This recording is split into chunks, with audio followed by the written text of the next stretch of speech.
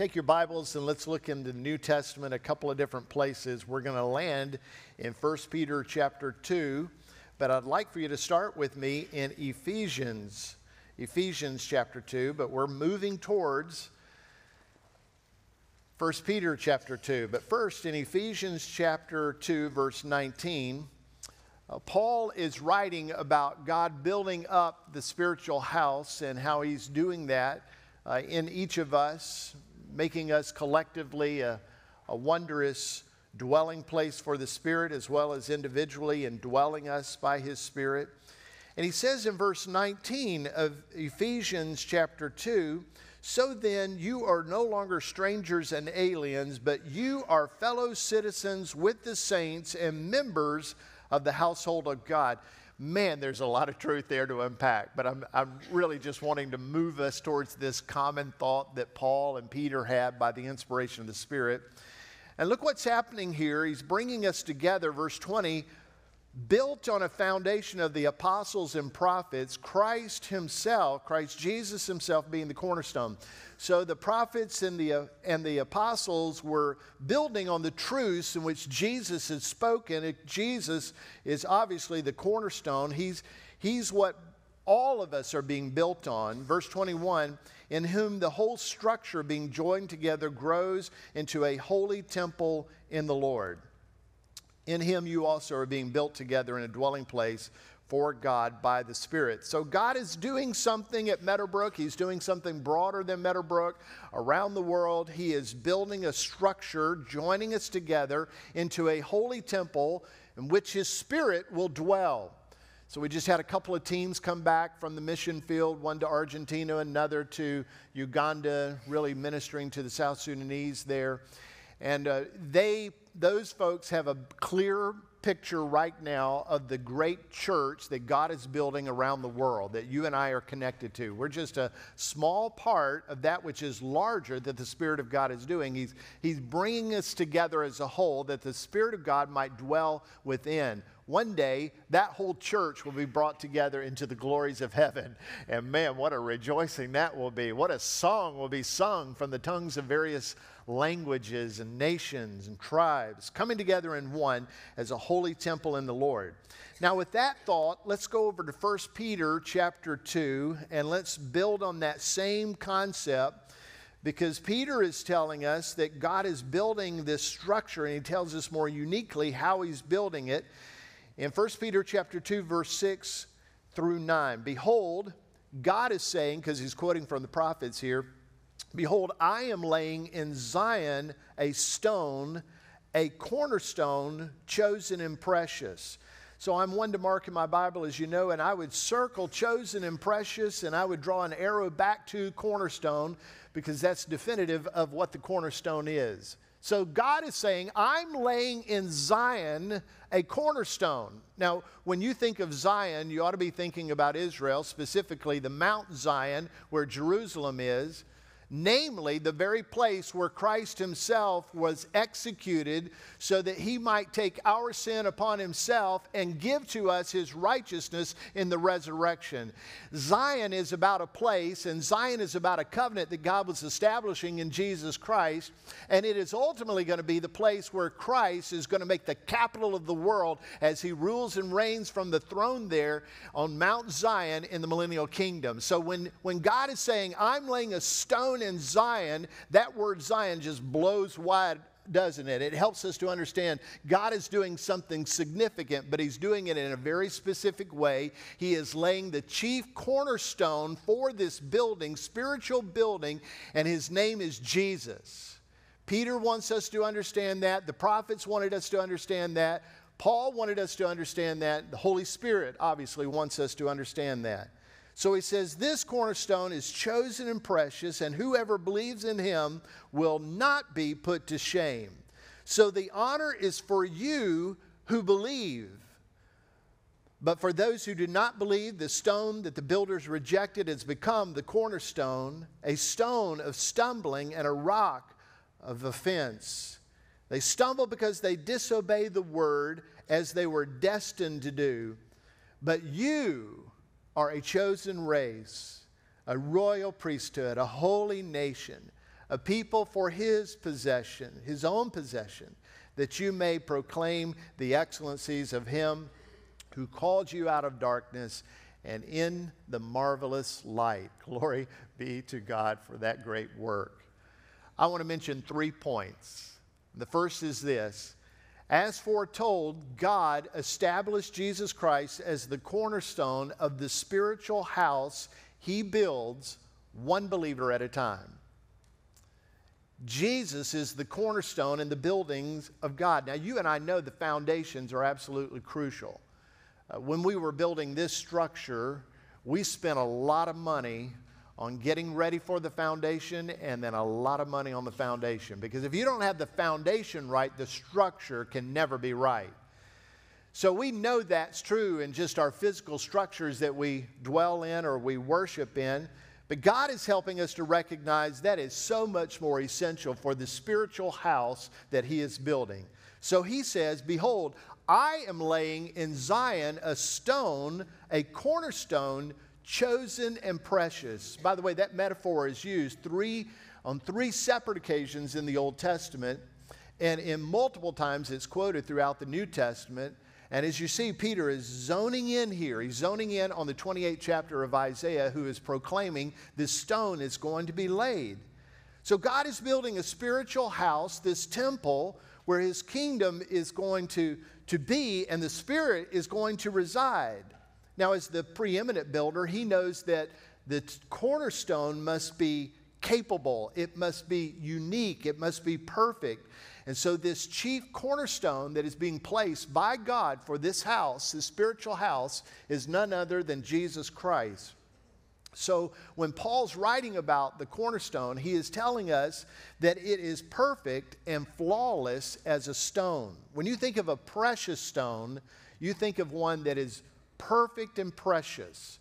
When I was going to propose to Kay, it was my pleasure to squirrel away as much money as I could and then put on the payments, the rest of it, to buy a precious stone for her. I bought the best thing that I could buy. Now, some of you have outbought me. I get that, but when I was making $6 an hour, that's as good as it got. She still wears that with pride.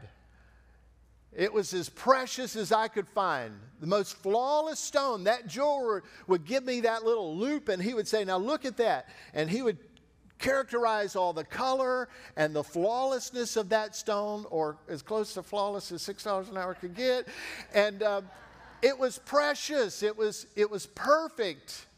That's the term that he's talking about here. But this is so utterly unique. It is unlike anything else. This stone is absolutely perfect.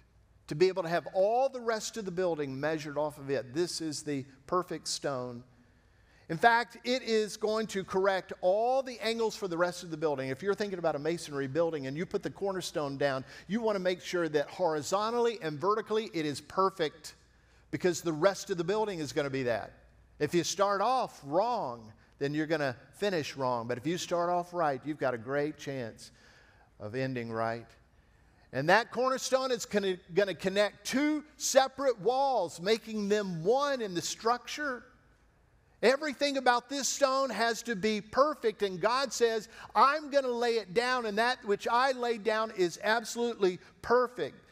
Who else but Jesus could be the perfect stone for this spiritual house that God is building? He's the chief cornerstone that corrects and sets all the other angles. He's the stone that connects both Jew and Gentile into one. He makes it so that we can live justified before God, making us vertically right with Him, and make it so that we would be empowered with the filling of His Spirit's love so that we could be horizontally right in relationship with other people. Jesus is this precious stone. And Peter is declaring that to us so that we would just recognize that and give all honor and glory to Him. No spiritual structure stands without the precious and chosen cornerstone, Jesus Christ. Let me put that in other words. Every other religion is faulty and crumbling because the foundations are wrong. And we ought to be declaring that. Don't hold back from that. It's truth and it's love that expresses that Jesus is the only foundation by which anything else could be built that's precious and right and flawless and righteous.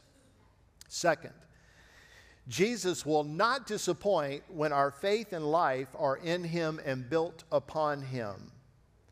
So we confidently build our lives on Jesus and His Word. In doing so, He makes us part of a magnificent, eternal structure that never brings disappointment. It'll never fail us, never bring shame. If you look at the end of verse 6, it says, whoever believes in Him will not be put to shame. Now, from the Greek New Testament, we could translate that, at least the portion of this verse, is whoever believes in Him will not be disappointed or disgraced. You believe in Him and you will not be disappointed. In other words, you don't have to worry about putting your hope in Jesus only to find out in the end you're disappointed. Peter's declaring that that is not going to be the way it is. To use modern vernacular, is Jesus will not catfish you. Some of you are saying, what in the world is he talking about? If you're unfamiliar with the term catfish, let me explain it. It's a practice of somebody using a photo of somebody else, claiming to be that person, when in fact they are falsifying the account in hopes that they can get something out of the person that they are catfishing. No doubt the person on the other end, if it ever surfaces who that one is, who was catfishing, that person who was catfished is going to be ashamed and disappointed.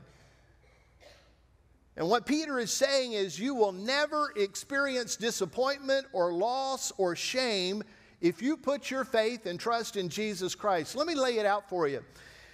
You don't have to be concerned that Jesus is not who He is portrayed to be in the Bible.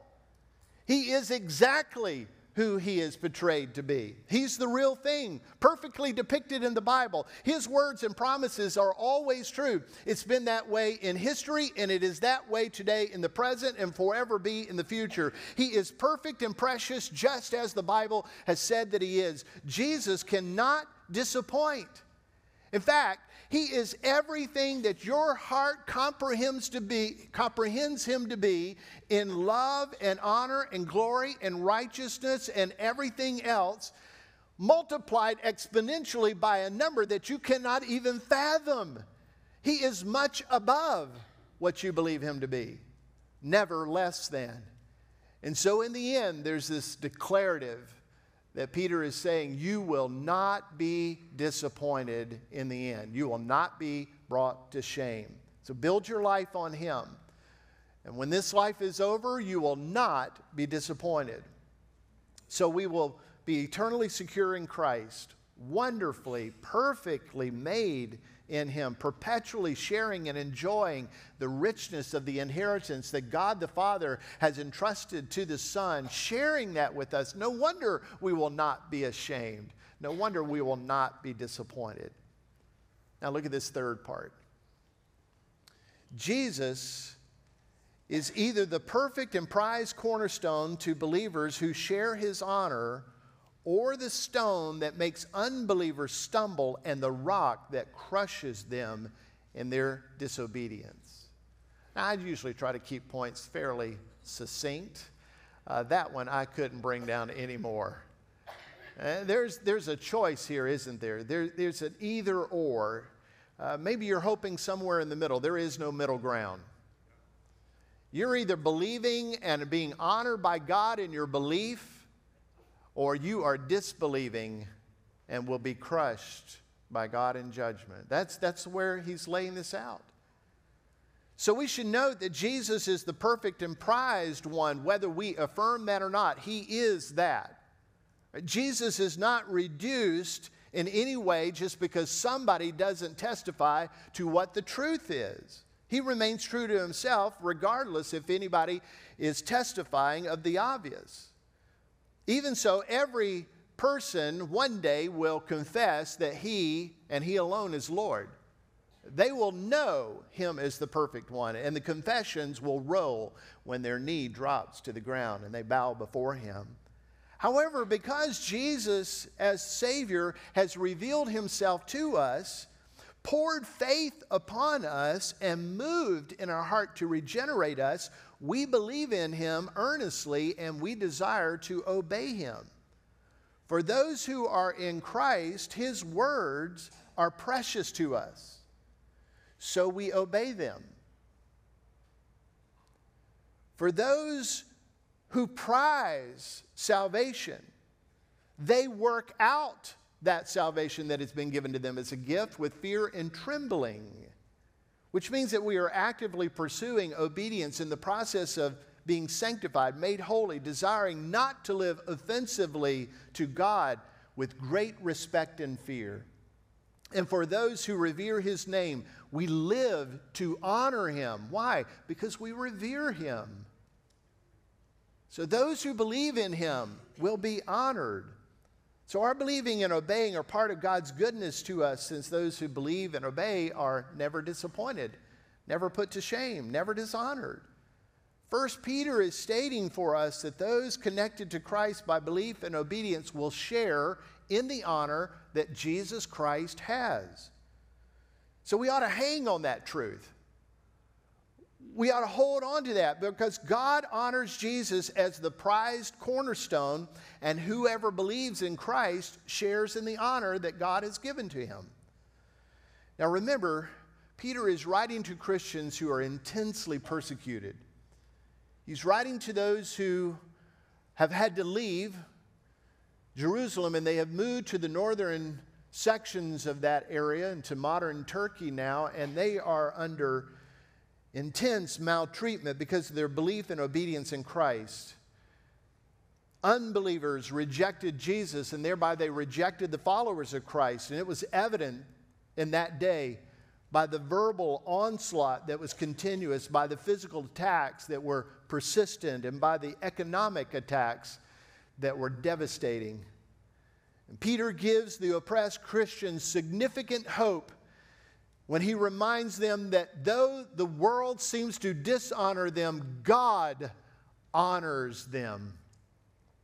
Now, in essence, he's saying, though the world attempts to heap shame upon you, because you believe and obey Jesus Christ, you will experience no shame throughout eternity. Now, you and I need to take that and bring that first century reality right into our 21st century living. And think for a moment together about the climate of today's culture, because there is a growing animosity toward the people of Jesus Christ. Many pro-abortion activists consider Christians their enemies, especially those who believe, like Jesus Christ, that all life is sacred and begins at conception and ought to be protected. And those who identify as progressives have animosity towards Christians because we are confident that God's word and his laws are absolute. Progressives desire to progressively move away from God's word, progressively move away from the holy standards of God.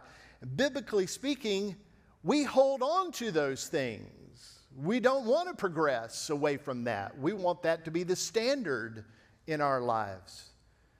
People identifying with the LGBTQ plus life choices oppose Christians because we exhort others not to live out of the parameters of God, because God's blessings are not outside of his parameters. We trust God's word. We trust that God has made life and creation with a natural order, that the Lord had very specific purpose behind that. And we believe and proclaim that Jesus Christ is insisting that all people be repentant of sins that are in denial of his true word and his true creative order. And because we do that, we are maligned by the world who wants to move away from God's word. We've noted in recent headlines that opponents of Christianity will fight us in the courtroom. They will attempt to shut down our businesses, and they will attempt to get us fired from our jobs. In addition, unbelievers will shun and defame and ostracize those who are not walking in their insistence to be contrary to the commands of the Bible. The point is, we should expect opposition and antagonism to increase, not decrease. The answer is not going to be with who gets ushered into the Oval Office in the future, or who sits in the halls of Congress in the future? The answer is not in that. The answer is Jesus will come and he will reset everything. And until he comes, this world is going to degrade more and more. And you and I will persistently be dishonored by a world that hates Christ, his word, and his followers. And like Peter telling the people of the first century, you and I should recognize, stay the course. You will not be disappointed. You will not be dishonored. We should expect that kind of opposition and antagonism because it is exactly what Jesus experienced. Unbelievers raged against Christ. They tried to discredit and denounce him. They increased and elevated their activity of evil against him to the point that they were falsely accusing him, beating him, mocking him, convicting him, arresting him, and trying him, and then brutally killing him. And if they did that to our Lord, why would we not consider that they will do the same for the followers of the Lord? The good news is that the dishonor of Christ and that which he experienced in all humiliation on the cross, naked and wounded and scarred, and in pain and agony, all of that disgrace was short-lived because on the third day, it was glorious, wasn't it? And on the third day, man, was Jesus ever honored as he walked victoriously out of that grave. And so it will be for us. The more Jesus taught, the more antagonism came against him. The more he lived out the mission of Christ, of God the Father, the more they came against him. And so it will be for us. But that dishonor is short-lived, my friends. There is a day in the resurrection where everything will be made different. So, though the enemies of truth are increasingly bolder and more sinister in their opposition and defiance to God's word, more incredulous in their evil intentions, more defiant and obstinate, we must stand in the day of evil. And how do we stand? We stand with the full armor of God on, and we stand with our mindset on eternal truth. We set our testimony on Christ and his word unabashed, and we certainly know that Christ will not cause disappointment in the end, but instead he will share his honor and glory with us. Now look again what Peter says about those who are unbelievers. He says the stone that the builders rejected has become the cornerstone. To their horror, he is the cornerstone, a stone of stumbling and a rock of offense. One day I heard that an elderly friend of mine was in the ER. She had fallen on concrete and banged herself up pretty bad. And a neighbor had called to tell me that she was in trouble. So I went to the ER to check on her and to pray with her. And sure enough, she was pretty bruised and battered. I asked her how it happened, and she said, Randy, I just stepped down off the sidewalk, missed the step, and just kind of tumbled face first onto the asphalt. And then, as if she needed to confess a little bit more to me and reveal a little more of the story, she said, well, actually, I was at the Mexican restaurant, went to pick up some nachos and a couple of margaritas, and while I was balancing that, I missed the step and tumbled. The nachos and the margaritas went one way, and I went the other. I honestly, to this day, do not know which disappointed her more, that her face was messed up or that she lost her margaritas.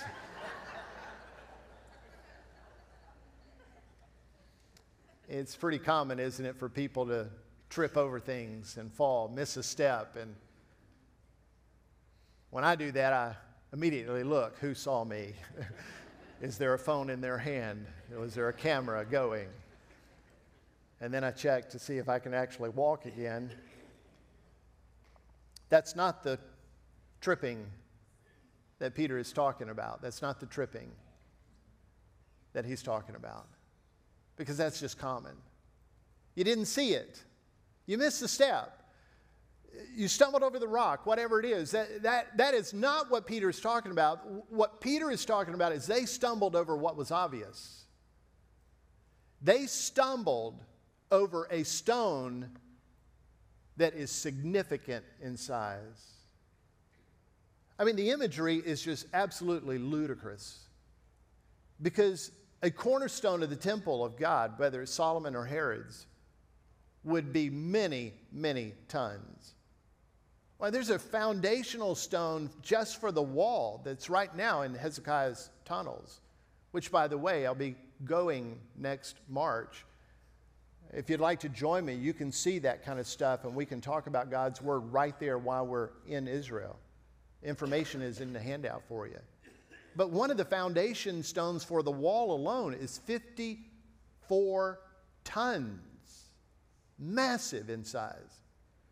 So what an illustration for him to say they stumbled over that kind of stone. They stumbled over a cornerstone of all things. Now, how do you do that? I'll tell you how you do it. The scripture gives us some insight to how Solomon began to work on the temple when he was building it. And actually, the stones for the temple were quarried from another region, and they were brought into shape at that place, and then brought to the temple where only minor modifications would be needed. In fact, the architect of the temple that Solomon had described was so incredible that it was like a 3D puzzle to him. And those stones would be brought in, and he knew exactly where they would go. And he knew exactly how they would fit. And miraculously, by God's help and His Spirit, that's what happened. So this stone is put into place. Now remember, the cornerstone is precious, right? It's unique. It's perfect. Every line about the stone is right.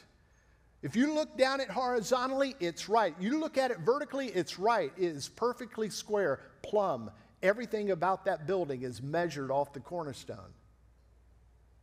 Now here's what God is saying. I am laying the stone in Zion, a precious and chosen cornerstone. He's saying, I am doing this. And in essence, the unbelieving Jews were saying, we don't want Jesus as our cornerstone.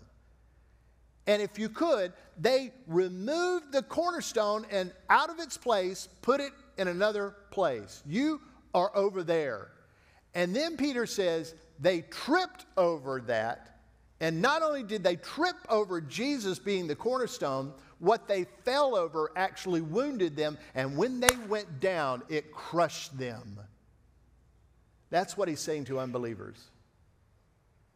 You attempt to move Christ out of the place that God has laid him as the foundation for all spiritual houses.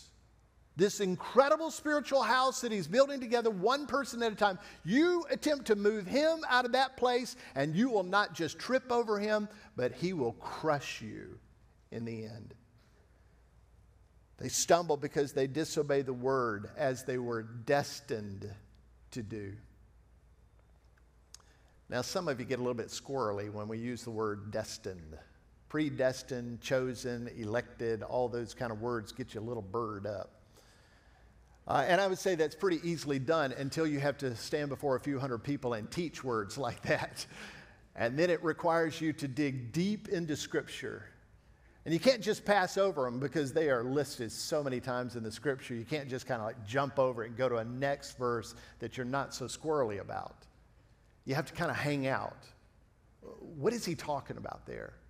What do I know in the totality of Scripture this coming in agreement with? What is he saying here when he's saying that it was destined to be?